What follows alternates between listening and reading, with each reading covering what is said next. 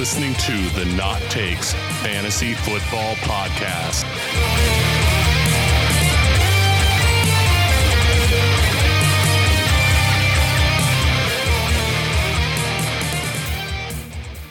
Welcome, everybody, to the Not Takes Fantasy Football Podcast, where we're going to go ahead and go through the Week 11 instant reaction.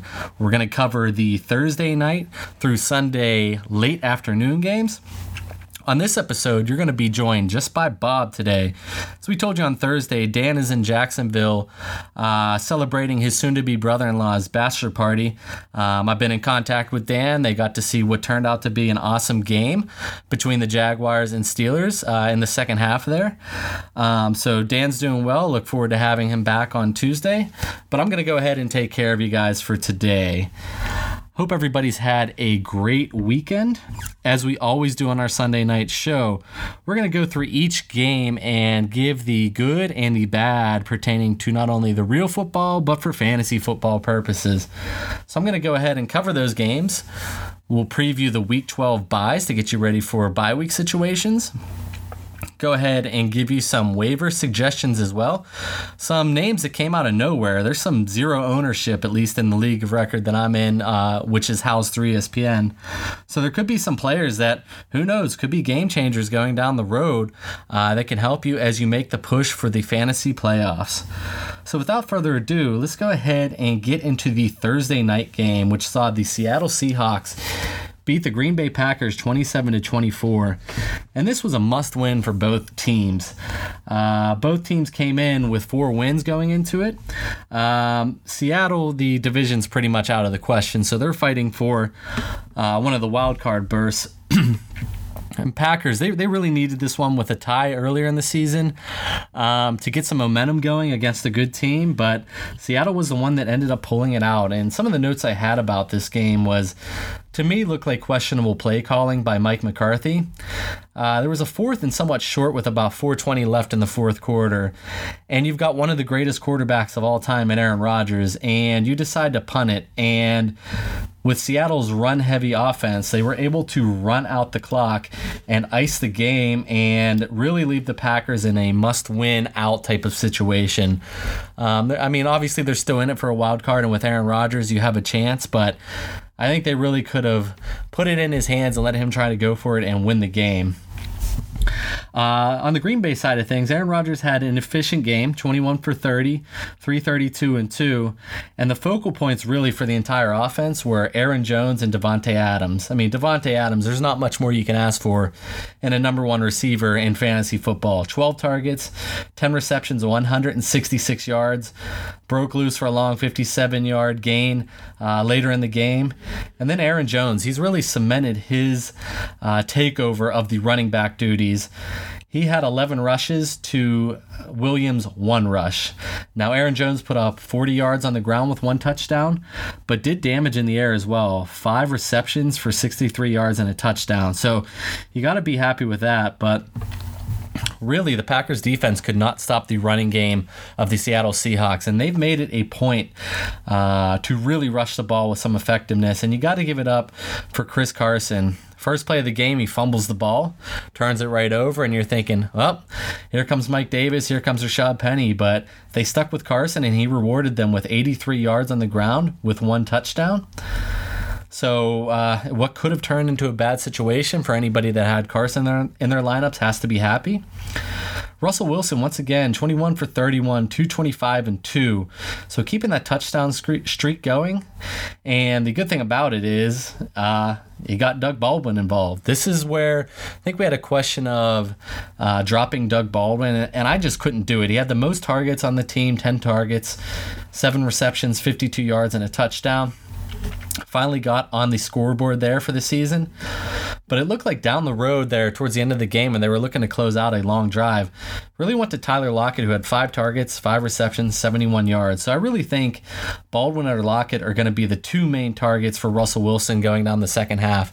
And I'd feel good about those as both high-end threes with the possibility of sneaking into wide receiver 2 levels as well. So you got to just keep riding the fact that Russell Wilson has these second half performances, it seems like every year, and looks like he could be on the verge of another one. So Seattle with a big win, look to keep that momentum going as they try to fight for, like I said, a wild card position. And Aaron Rodgers, I think this is do or die. And I think, if I had to put my money on any quarterback in the league, I think I'm going to bet on Aaron Rodgers to succeed more often than not. So look for them to bounce back next week as well. But let's go ahead and get into the Sunday main slate. And the first game I want to talk about is absolute domination from the Indianapolis Colts, who beat the Tennessee Titans 38-10. And looks like Mariota went down with an injury. We saw Blaine Gabbert come in. We'll update that on Tuesday's show. But the Colts absolutely dominated in every facet of the game. Their defense looked good. The offense looked good. Andrew Luck looks fully back to form. You've got Andrew Luck going 23 for 29, 297, and 3 touchdowns. The guy's been absolute money. For those that held through the first couple of games where he was getting his footing, boy, you have to be happy about these types of performances because he's pretty much a guarantee for 3 touchdowns almost every game. So, he's a no-brainer quarterback one the rest of the year with high-end potential every week. For the rushing game, Marlon Mack got back on track, 61 yards on 16 attempts for 1 touchdown. And for the passing game options, it was really the T.Y. Hilton show today. 9 targets, 9 receptions, 155 yards, 2 touchdowns with a long of 68. So this is the type of game he has in him at any moment where he could break not only long breakers, but he could also get into the end zone. So absolute domination from every facet of the Indianapolis Colts. And for those that are in IDP leagues, Darius Leonard's one of the best, if not the best fantasy linebacker out there. I know I was a target of him in our league of record. We do one IDP spot to sort of add some spice into our lineup. And I actually held him through his bye week just because I did not want him to get on waivers. That's how good this guy's been. He's a tackling machine. He had a forced fumble interception. He does everything that you ask of him with high tackle totals. So for IDP leagues, got to be happy having that guy in your lineup. As far as the Tennessee Titans, not really much came out of this game. Your typical rushing lines: Derrick Henry, 9 for 46. Dion Lewis, 10 for 24. I know a lot of people thought Dion Lewis could be a good play, especially in DFS and tournaments. But that did not pan out at all.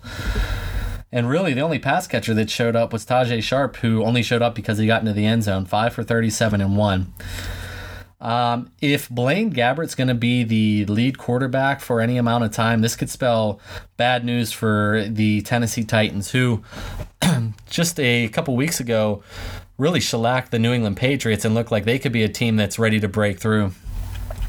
But it looks like the Texans, after a 0-3 start, are going to start running away with that division. But I think the Colts, if Andrew Luck can stay this hot, could give them a run for their money. But it's all based on Andrew Luck. So, dud from the Tennessee Titans. We'll update you on the status of Mariota because I think that changes the dynamic of their offense. Could mean more Jonnu Smith, who was the highest targeted player, the tight end from Tennessee, 6 for 44. We're going to mention him in the waiver section later on. But good win for the Colts. Absolute domination on their end. Next up, we're going to go to the New York Giants beating the Tampa Bay Buccaneers in what everybody thought could be a high-scoring game. They won 38-35. We'll start with the Giants side of thing. Saquon Barkley, absolute monster, and we saw this coming. I mean, the Bucs are awful on every facet of defense, but listen to this stat line from Saquon Barkley. 27 rushes, 142 yards, 2 touchdowns. Added another 2 receptions, 10 yards, another touchdown. That's about as good of a performance as you can ask for him, especially going up against a bad defense. This is what you expect great players to do. And Saquon has the making of a cornerstone piece for fantasy lineups moving forward into the future. It was nice to see Odell Beckham continue his streak of either 100 yards or a touchdown. He took 4 targets for 4 receptions, 74 yards, and a touchdown. But really, it was all about Saquon Barkley. I mean, he dominated every aspect of the game. Eli Manning was efficient. He didn't have to throw much, but he was 17 for 18 for 231 and 2. I know I played him a lot in my FanDuel lineups this week, so I'm happy with that, especially at the low price tag that he demands in that type of setting. But yeah, it was all about Saquon Barkley. There's no more to say about that. He completely controlled the game, and this is the type of stat lines you could actually expect from this guy. He's not going to get the 3 touchdowns every game, but he's a threat for 100 and 100 every week, whether it's rushing or receiving. On to the Tampa Bay side of things. This is why, so I think it was 2 weeks ago when we had Twitter questions or surrounding our rankings. There's a question why we ranked Ryan Fitzpatrick so low. I think we had him ranked 12 like 2 weeks ago. And my concern personally has always been that if he has a bad showing, he could get pulled at any moment. And what do you know? I saw Fitzpatrick throw some really bad interceptions as they were going in to try to score. He had 3 interceptions in total.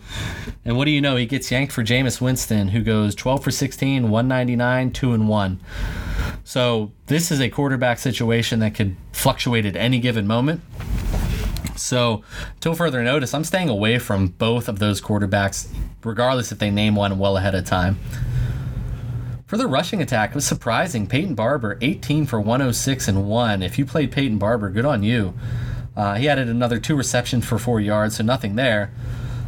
But you got to be happy. He's had some decent rushing performances lately, and it seems like the backfield is totally his, at least on the rushing side of things. So you could do worse if you have him on your bench. If he's on your waivers, you might want to give him a peek and add him to your team, because if he's going to dominate the workload, he had 18 rushes compared to 3 for Jacquizz Rodgers. And the other 9 attempts were just from the quarterbacks, Winston and Fitzpatrick. For the receiving, Mike Evans, this is the type of game you expect after 2 duds back-to-back.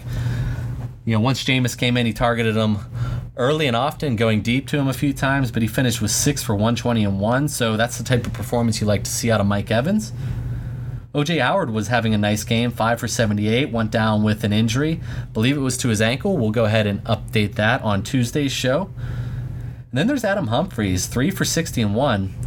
For some reason, the guy just seems to be involved in the offense, especially when Jameis is involved. So, I'd recommend just taking a look at him if you have a burner spot at the end of your bench. You could do much worse than that, but yeah, it was really dominated by the rushing and Mike Evans, really. Hopefully O.J. Howard is good, because I think he's one of the better, more consistent tight ends out there.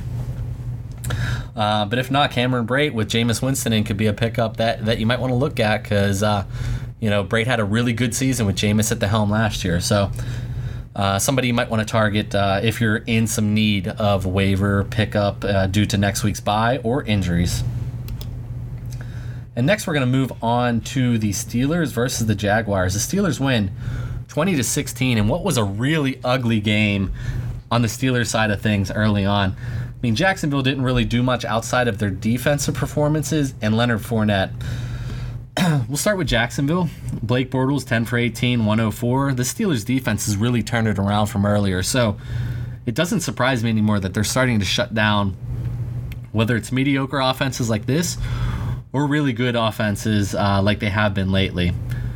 But really the key was the rushing game. And I say Leonard Fournette because he carried really the bulk of the workload. He had 28 rush attempts for 95 yards and 1 touchdown. And obviously being from Pittsburgh, this was the game that was on. I had Red Zone on my phone watching it for the other games, but it seemed like every time I looked, Leonard Fournette was getting big chunk plays. So I think they did the right thing by resting him, because he finally looks healthy and looks like a total workhorse. Although Carlos Hyde did have some good rush attempts, 8 attempts for 44 yards. He broke some big plays as well. As far as the receiving options, you were led by Leonard Fournette, who caught 2 targets for 2 receptions for 46 yards. Other than that, I'm not playing any of those wide receivers from Jacksonville. They're stayaways for me. On the Pittsburgh side of things, James Conner really got bottled up and had his worst game by far. He dropped a would-be touchdown that for the moment in the fourth quarter looked like it could have cost him the game. Thankfully, it did not. But he only had 9 for 25 and 6 for 24 through the air. So really a dud. I expect him to bounce back. As we know, the backfield's his. Nobody else had a rushing attempt. Big Ben shook off 3 bad interceptions early in the game to finish 27 for 47, 314, 2 touchdowns and 3. And then he rushed in the game winner on a nice play where sort of just followed and actually bumped into his lineman. I thought that was going to prevent him from getting in, but he just did enough before his knee went down to win the game. For the receiving options, really what I consider a big three for the team. Antonio Brown, 5 for 117 and 1 with a long of 78, where just broke it long and was able to outrun it when it looked like there was a flag. I don't know if there was some confusion because the cameraman panned to where the flag possibly was at, but it ended up going for a much-needed touchdown. Juju with some big receptions down towards the end of the game. He finished 8 for 104, but really had some crucial ones that kept drives moving and gave them a chance to score on that Big Ben touchdown at the end. And then Vance McDonald, we had him, Dan and I, in our Dynasty League, where even though we had him at the time 2 spots lower than Jimmy Graham, I believe, we made the decision right before the Thursday night kickoff to ride Vance McDonald and give him a chance, and thank God we did, because he paid it off for 3 for 27 and a touchdown. So anytime you can get a touchdown from your tight end, you're excited about it, and we made the right move because Jimmy Graham looks like he's dealing with a thumb issue, which could keep him out for some amount of time. So we'll update you on that, but glad we ended up riding with Vance. I think he's a big part of the offense. I mean, he's a dynamic tight end that can break plays, and I like what he adds to the offense. So I expect him to be involved moving down towards the end of the season here. But good win. Jaguars showed up and really played some good defense and held the Steelers in check for most of the game, but it was really the late second half where they really came through and won the game and kept their win streak alive and moved to 7-2-1. So let's go ahead now and move on to the Detroit Lions beating the Carolina Panthers 20-19. And this to me was a bad loss for the Carolina Panthers. I fully expected them to come in and really dominate a team that, to me, is not very good on defense. Cam Newton ended up having a big game. He shook things off. He looked like he had what looked to be an injury there for a moment, and as a Cam Newton owner in my league of record, where he's my only quarterback that I've been riding, I was getting a little nervous, but he shook it off. Finished 25 for 37, 357 and 3 with 1 interception. Christian McCaffrey, somewhat surprisingly, held in check. 13 for 53 on the ground. You didn't like that. And 6 for 57. So in PPR leagues, he really can balance against a weak rushing output on his end.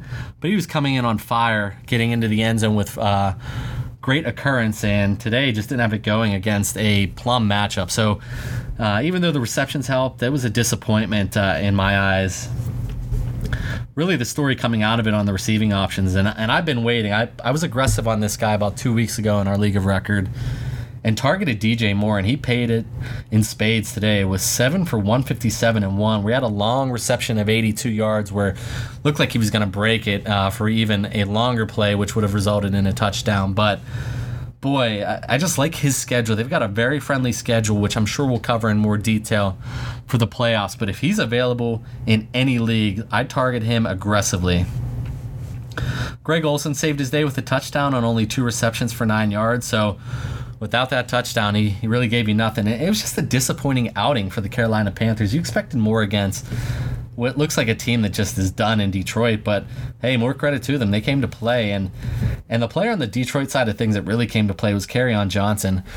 I was nervous. I think we talked about him 2 weeks ago in our Real or Fake segment where he had a down game, and just looking at the schedule, we were really down on all Detroit Lions options. And the schedule to me was what scared me, but boy, oh boy, he's been playing really well in some tough matchups. Finished with 15 for 87 and 1, and then added 2 receptions for 10 yards. I know he's dinged up, and we will definitely give an update on that.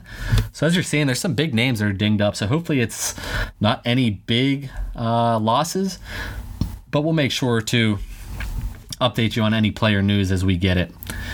And then Kenny Golladay, he was set up to be the target monster, and boy was he ever. With Marvin Jones out, he took 15 targets for 8 receptions, 113 yards, and a touchdown. So, boy, if you held the faith with Kenny Golladay, this is the type of upside this guy has. So, got to be happy with that type of performance. And for as long as Marvin Jones is out, they normally play on Thanksgiving, so who knows if he's going to make it back in time. But I keep riding him. If you have him, you got to put him in your lineup, even at worst as a flex, because this is the type of upside this guy has. But yeah, good win for Detroit, and what to me is a bad loss for the Carolina Panthers, losing 2 in a row to the Steelers and now the Lions. They need to get back on track because they have, to me, an offense that can really make a run, but can't be losing games like this to bad teams. So next we're going to move on to the Dallas Cowboys beating the Atlanta Falcons 22-19. And this to me was must win for both teams, fighting for a wild card spot in the NFC. And the story to me was, once again, Zeke Elliott. He had the matchup. That's why we ranked him number 2 this week in our rankings. I mean, it was just the perfect storm. The guy's been playing well. He looks like a workhorse like always. But Atlanta has been very generous to running backs, and here's what he did. 23 rush attempts, 122 yards, 1 touchdown on the ground. And then what I just like about his game, and this is what I sort of was hoping for when I spoke about him in the preseason, his receiving. He was the highest targeted player, 8 targets, 7 receptions for 79 yards. So he was pushing for that 100-100 performance that Dan talks about frequently.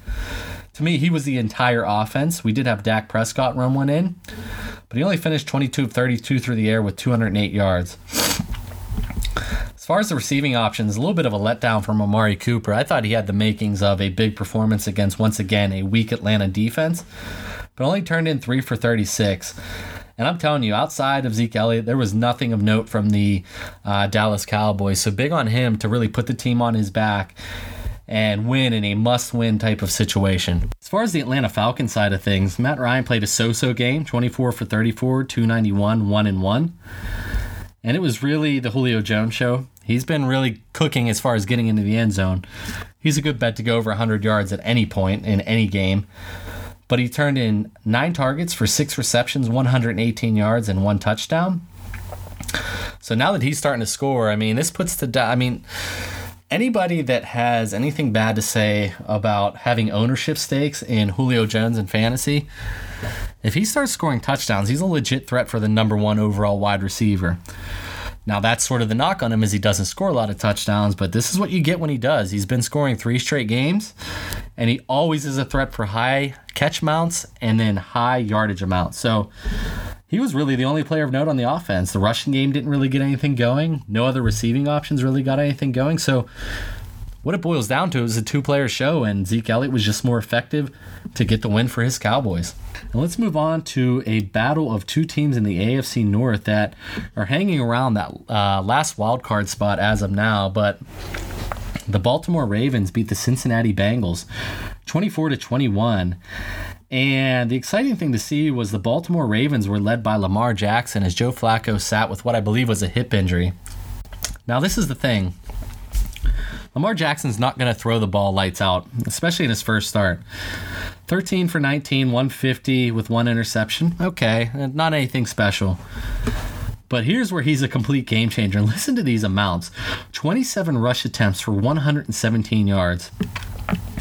That's pretty much like Tim Tebow was on steroids. So this guy's dynamic. I got to watch him a lot, playing in the ACC at Louisville since, we watch Pitt here. So I got to see this guy play a lot. This is the type of damage he could do. If he could start adding that passing into his arsenal, the future's here for Baltimore.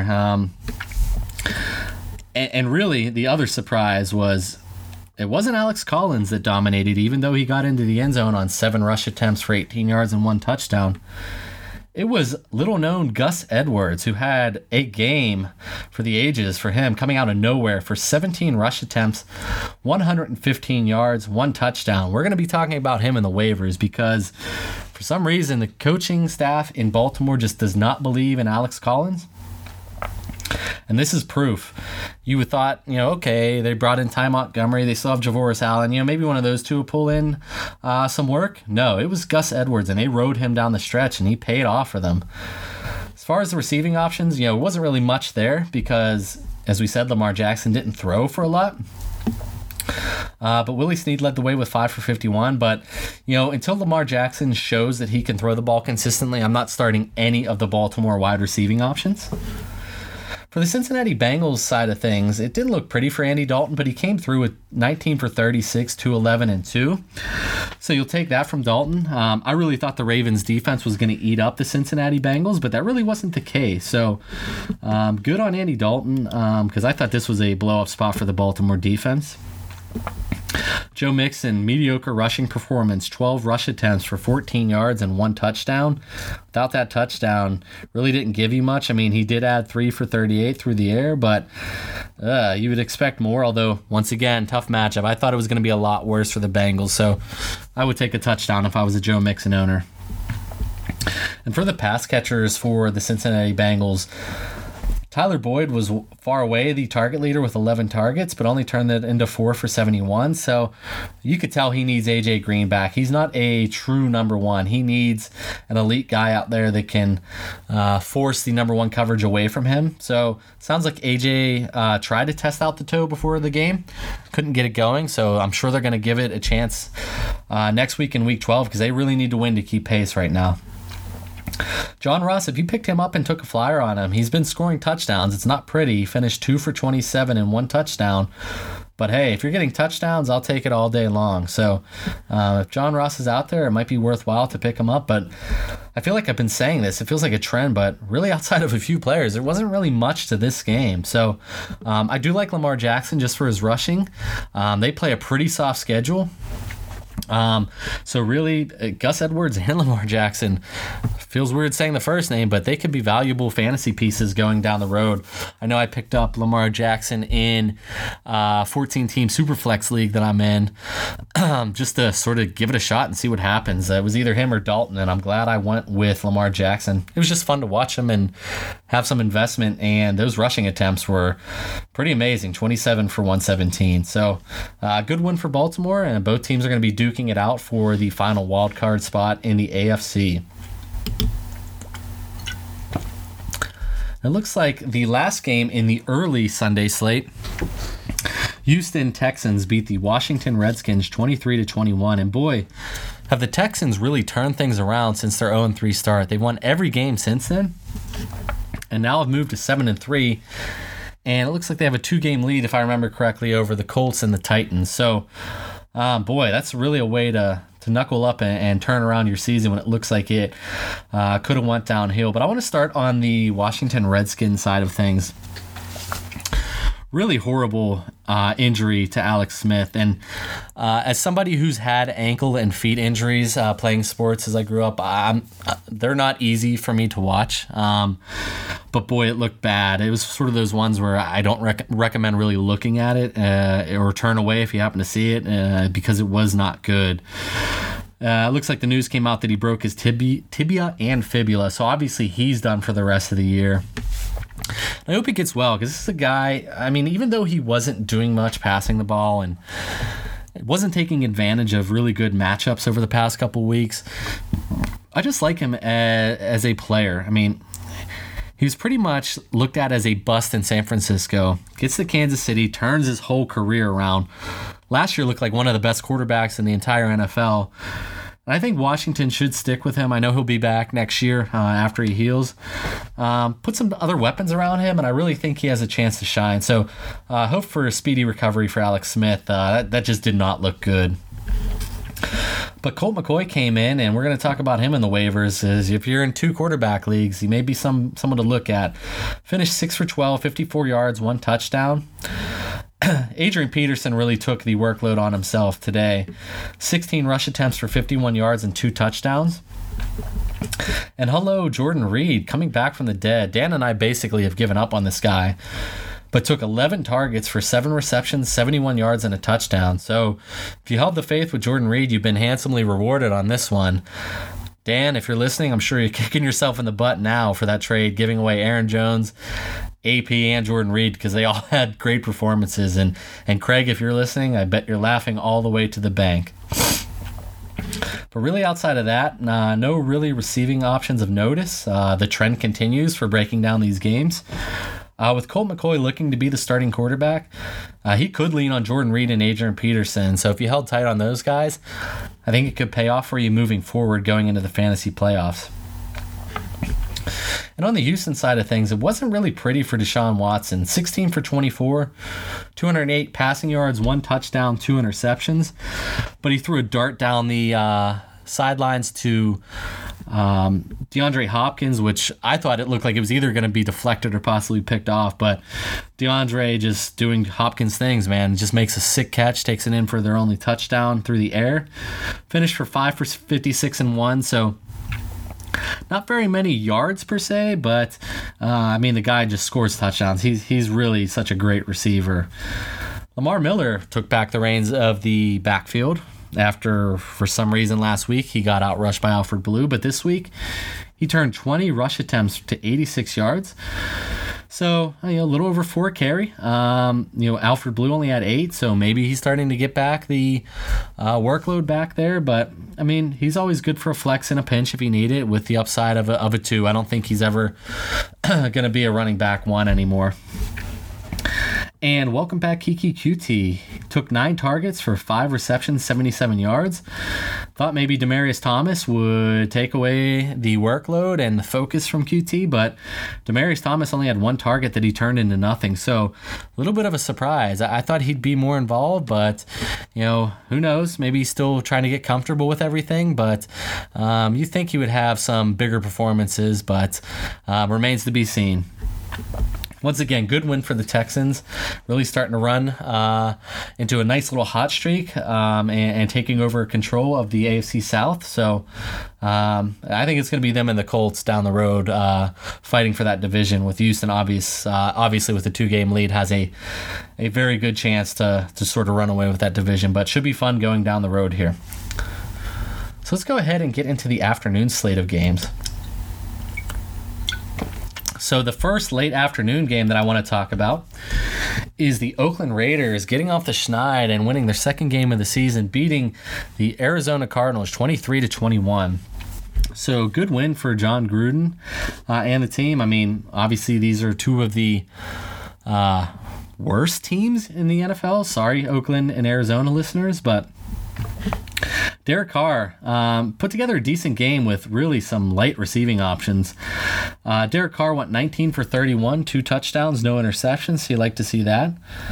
Right when I was starting to put together notes, so I do notes as I go through and watch the games.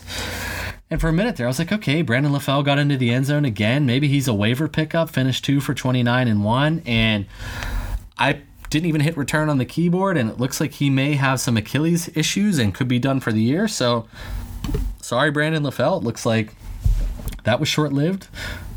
Really, this receiving core is pretty nasty. Aitman, Roberts, Smith. It's really going to be, to me, Jared Cook, and it looks like some of the receiving backs are going to get more involved.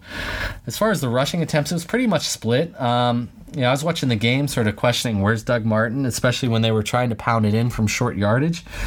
In the second half, there was a 1st and goal, and I didn't see Doug Martin anywhere. It looks like he might have had some feet or ankle issues, but I was at first like, why are they not trying to pound it in? The guy's been rushing good. 10 for 52, 5.2 rushing average, added another reception. But it was really the Jalen Richard and Washington show. 11 attempts for Richard for 61 yards. Washington took 12 rush attempts for 39 yards. But Richard, where he makes a lot of his money, if he's going to get more rushing attempts, he could be a good pickup if he's still available. But he added 3 for 32 throughout the air. So, yeah, depending on what Martin's injury was, you could be looking at a split back between Washington and Richard, which I think they did last year towards the second half of the season. So both could be possible flex options, but I'm trying to stay away from the Oakland Raiders offense if possible, even with a somewhat decent game from some pieces. Josh Rosen for the Arizona Cardinals was sort of all over the place. 9 for 20, 136, 3 touchdowns and 2 interceptions. Seemed like he'd throw a touchdown and then followed up the next drive with an interception. But to me, the story for the Arizona Cardinals is David Johnson. Complete workhorse performance today. 25 rush attempts for 137 yards. Only added 1 reception for 17 yards, but when you're only completing 9 passes, you're not going to get very much from anybody. But David Johnson has the look of a complete workhorse going down the stretch, and this is what you hope for with the offensive coordinator change. And it looks like Byron Leftwich is doing just that. He's using him in every type of facet and option in the game that he can. So you're just going to plug him in and look for performances like this where it's heavy workload with always the chance of scoring a touchdown. Now, even with the low completion totals from Josh Rosen, he was able to support 2 fantasy-relevant wide receiving options. Christian Kirk turned 4 targets into 3 receptions for 77 yards and a touchdown with a long of 59. And Larry Fitzgerald made them count. 4 targets, 2 receptions, 23 yards, 2 touchdowns. So if you played either one of those, you're happy with the fact that they scored. I know I put Larry Fitzgerald in one of my FanDuel lineups, so 2 receptions, 23 yards, But if I can get 2 touchdowns, I'm pretty excited as a low-cost option for daily fantasy tournaments. Let's go ahead and move on to me, this was a bad loss for the Los Angeles Chargers, losing to the Denver Broncos 23-22.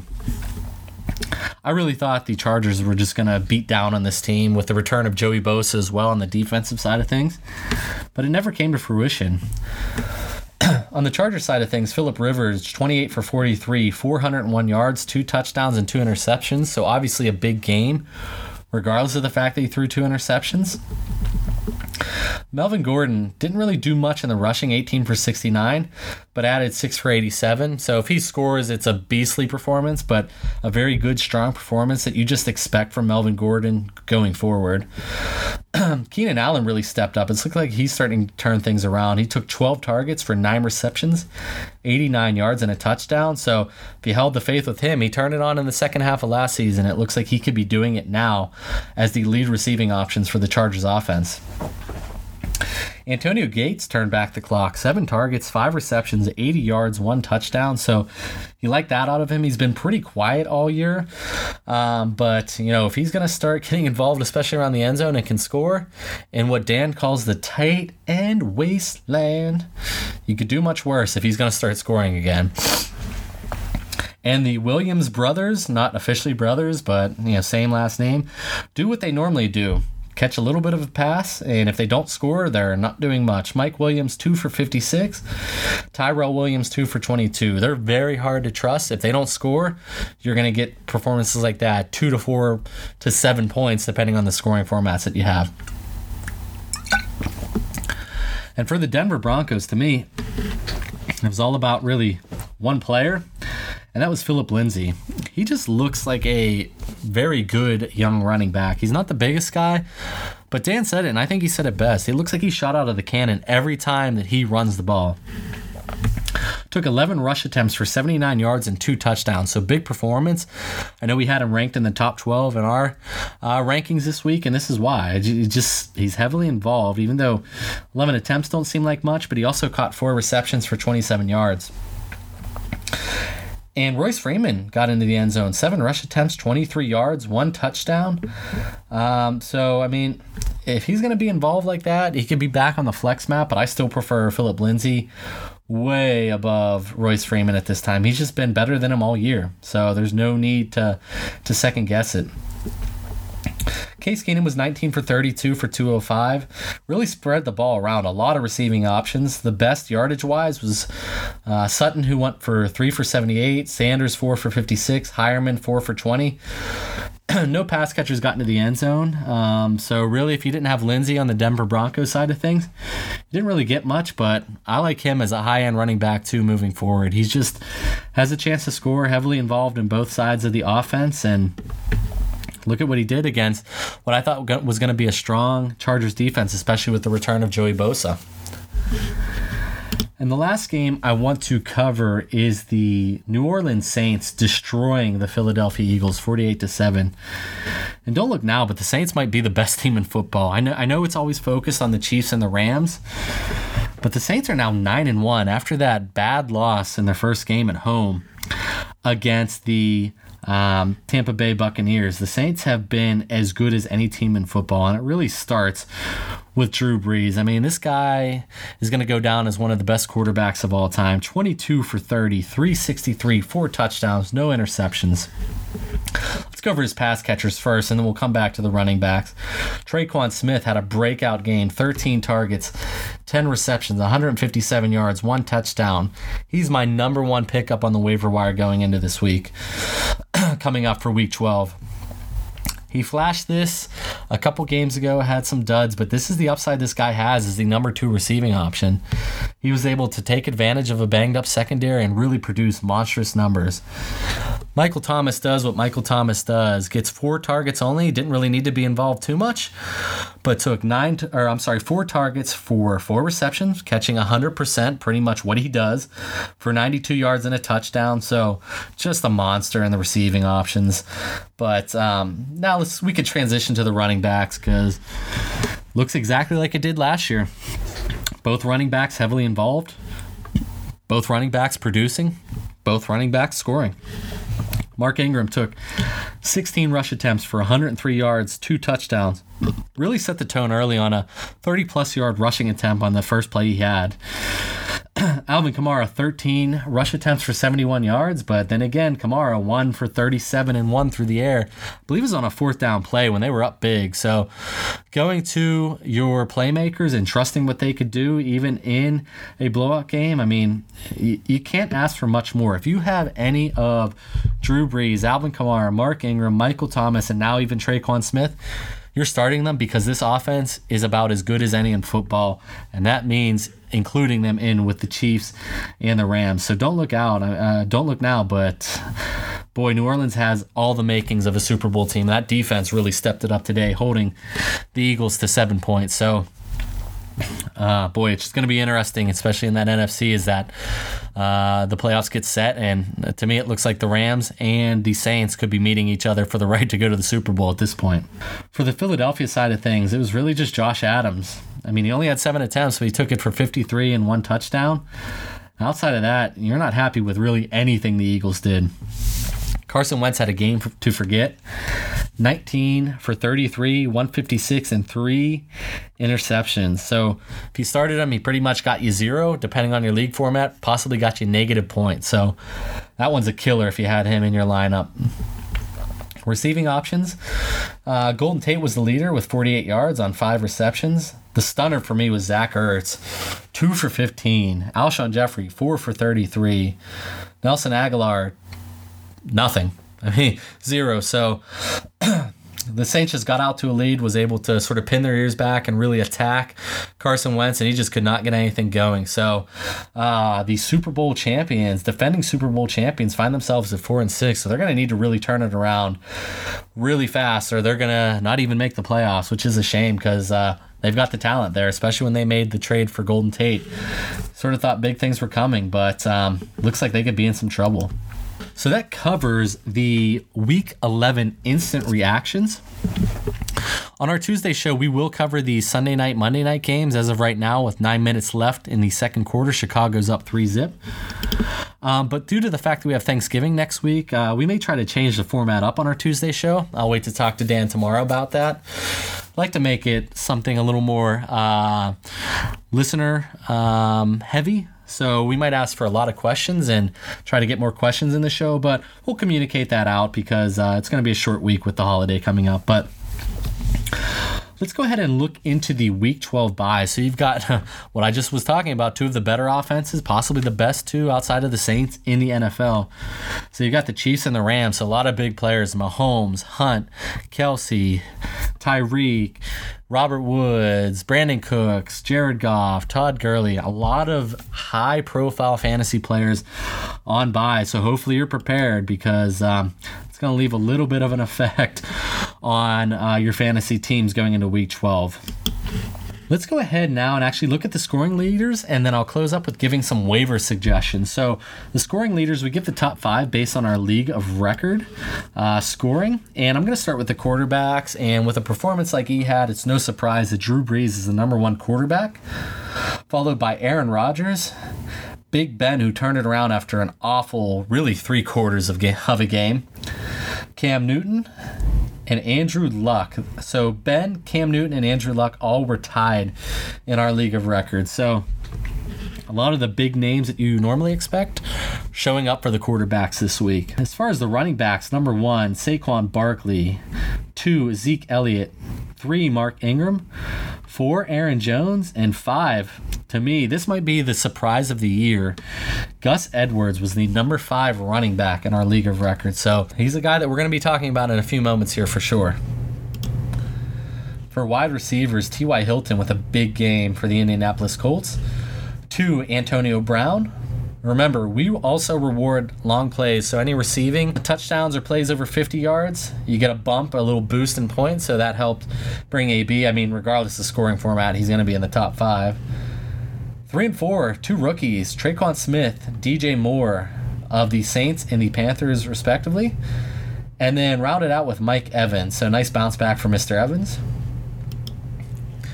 Yeah, for tight ends, this one's a pretty list. This is pretty much as close as how we ranked it. The game breaker, Bobby Tonyan for the Green Bay Packers, based on our league of record, is the number 1 tight end this week. 2, Father Time himself, Antonio Gates. 3, returning from the side of a milk carton, we've got Jordan Reed. 4, O.J. Howard. Hopefully that guy's healthy. I really like him going down the stretch. And we've got at the 5 spot, Jared Cook. And really, I would expect him, just based on volume alone, to have the opportunity to finish top 5 because I think he's going to get force-fed targets. And for the defenses, number 1 this week, the Houston Texans. 2, the New Orleans Saints. 3, the Indy Colts. 4, the Pittsburgh Steelers. And 5, the Washington Redskins. Really surprised. I thought we would see teams like the Ravens and possibly the Cardinals there, but that's the trick about chasing defenses. It just seems like every time you chase a bad matchup, at least over the past couple weeks, it just hasn't been coming to fruition. So some stunners there that I thought would be in the top 5 that really weren't even close. Let's close it up by going over waiver options. So I'm going to start with a quarterback option. He's 0% owned. I think he's more of a 2 quarterback type of option, but you can see how it pulls it through. But Colt McCoy, 0% owned in ESPN. Moving to running backs, I got Gus Edwards, once again, 0% owned. I mean, if he's going to get the workload for the Baltimore Ravens, they have one of the most favorable schedules for fantasy running backs moving forward. So what could it hurt? Take a flyer on him. If he doesn't do anything and it goes back to Collins, you could drop him, but you might not want to miss out on that one. My other running back this week is Josh Adams of the Philadelphia Eagles, 28% owned in ESPN League, so available in 3 quarters pretty much. Sounds like they want him to be the lead running back, and although I still think the other running backs will be involved, if he's going to be the lead, who knows? I myself am not super high on him, but the running back waiver wire is getting a little thin, so you might want to grab him and see what he does for the playoffs. For wide receivers, I'm turning to the 2 rookies that I talked about in our weekly scoring leaders. Tre'Quan Smith, look at who he's playing with. Drew Brees as the number 2 option. He's only owned in 13.3% of leagues. I'd pick him up. He's probably my number 1 target. Followed up with DJ Moore, Carolina Panthers, only owned in 32% of leagues. This is the game I was hoping for when I picked him up 2 weeks ago aggressively. Carolina has probably the best wide receiver schedule moving into the fantasy playoffs. So I would look at him as probably my number 2 waiver wire option this week. And for the tight ends, I'm going to go with Jonnu Smith. He's only 2.4% owned in ESPN, the Tennessee Titans tight end. I think if Blaine Gabbert's going to be the quarterback, he's possibly going to lean on Jonnu Smith. And he's been coming on. He's been scoring the past couple games, and then he obviously came through with more receptions and yards. So, is it a sexy name? No, but with the injuries that are going on and the scarcity of the position, what can it hurt, especially if you're in buys? Probably the Kelsey owner. If you have any of the Rams tight ends, you're waiting and seeing, is anybody even worth holding on to? And then don't forget about Cameron Brate for the Tampa Bay Buccaneers. If O.J. Howard is going to miss any time, he was very dynamic last year, scoring a lot of touchdowns with Jameis Winston as the quarterback. I show him as only 9% owned in ESPN League. So that would be the waiver options that I would look at. I'd prioritize the wide receivers and then probably follow it up with Gus Edwards just to take a flyer on him. So that'd probably be my top 3. But with that in mind, like I said, Tuesday's show, I want to sort of leave it flexible. I think I'd like to get as much listener questions in as possible. So you might see something on Twitter tomorrow. Really like to give thanks back to everybody who's really followed us, listened to us, and have been supporters. I mean, Dan and I both started this as, just a little brainchild idea. We talk about it all the time, and I just said, Dan, let's just start recording this. So it stuns me every time we release a podcast and every time we interact or get new followers on any of our social media that people value what we do. And I could say it from the bottom of my heart. I really appreciate it because I love doing this, and I love providing an option for you guys to help win your fantasy leagues. So keep an eye out on our social media to see what we're going to do for our Tuesday show as we get ready for the Thanksgiving holiday. But at this point, I want to go ahead and close the show. So going back to our social media, you can always follow us, Twitter and Instagram, at NotTakesFF, NOTTAKESFF. Once again, keep an eye out, especially on Twitter. If we're going to ask for some listener questions, we want to cover as many as possible this week. If you don't feel like using social media, you can email us any questions, nottakesff@gmail.com. Like to answer anything you guys have there. If you guys don't have social media, totally fine. We'd love to hear from you through that avenue. You can visit our podcast homepage, anchor.fm. That's anchor.fm/nottakesff. You can listen to us there. You can follow us there. If you do follow us there and want to leave us a question, you have the ability to leave us a voice message that we can embed into the episode and answer right there. So if you want to get your voice on the podcast, that's the best way to do it right now, through the Anchor platform. If you don't want to follow through there, though, the good thing about visiting that page is it has direct links to every podcast platform we're on. They have direct links to the 12 platforms we're on that include Apple, Spotify, Podbean, Google, Stitcher, TuneIn, Breaker. You can see everything there, and it links you directly to the page where you can get every one of our episodes in the archive. So go ahead and visit that page to find out everywhere we are available. Calling out all the Apple Podcast listeners, please take a moment and leave us a 5-star rating and review. This is so valuable to us, and I can't stress enough how meaningful it is to what we do. If you can spare 30 seconds, a minute of your time, those reviews and ratings really help get us out there. So we'd really appreciate it. I can't say thank you enough for doing it.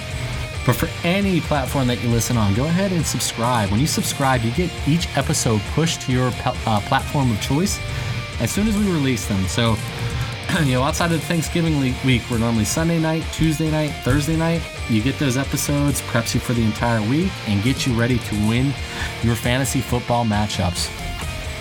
And last but not least, I want to give a shout out to Dan's brother Tom, who created the intro and outro song that you hear on every episode. It's called Alma.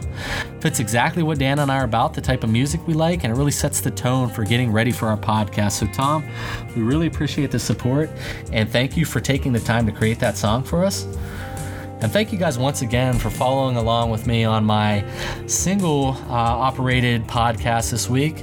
Dan will be back on Tuesday. Dan, hope you're having fun in Jacksonville.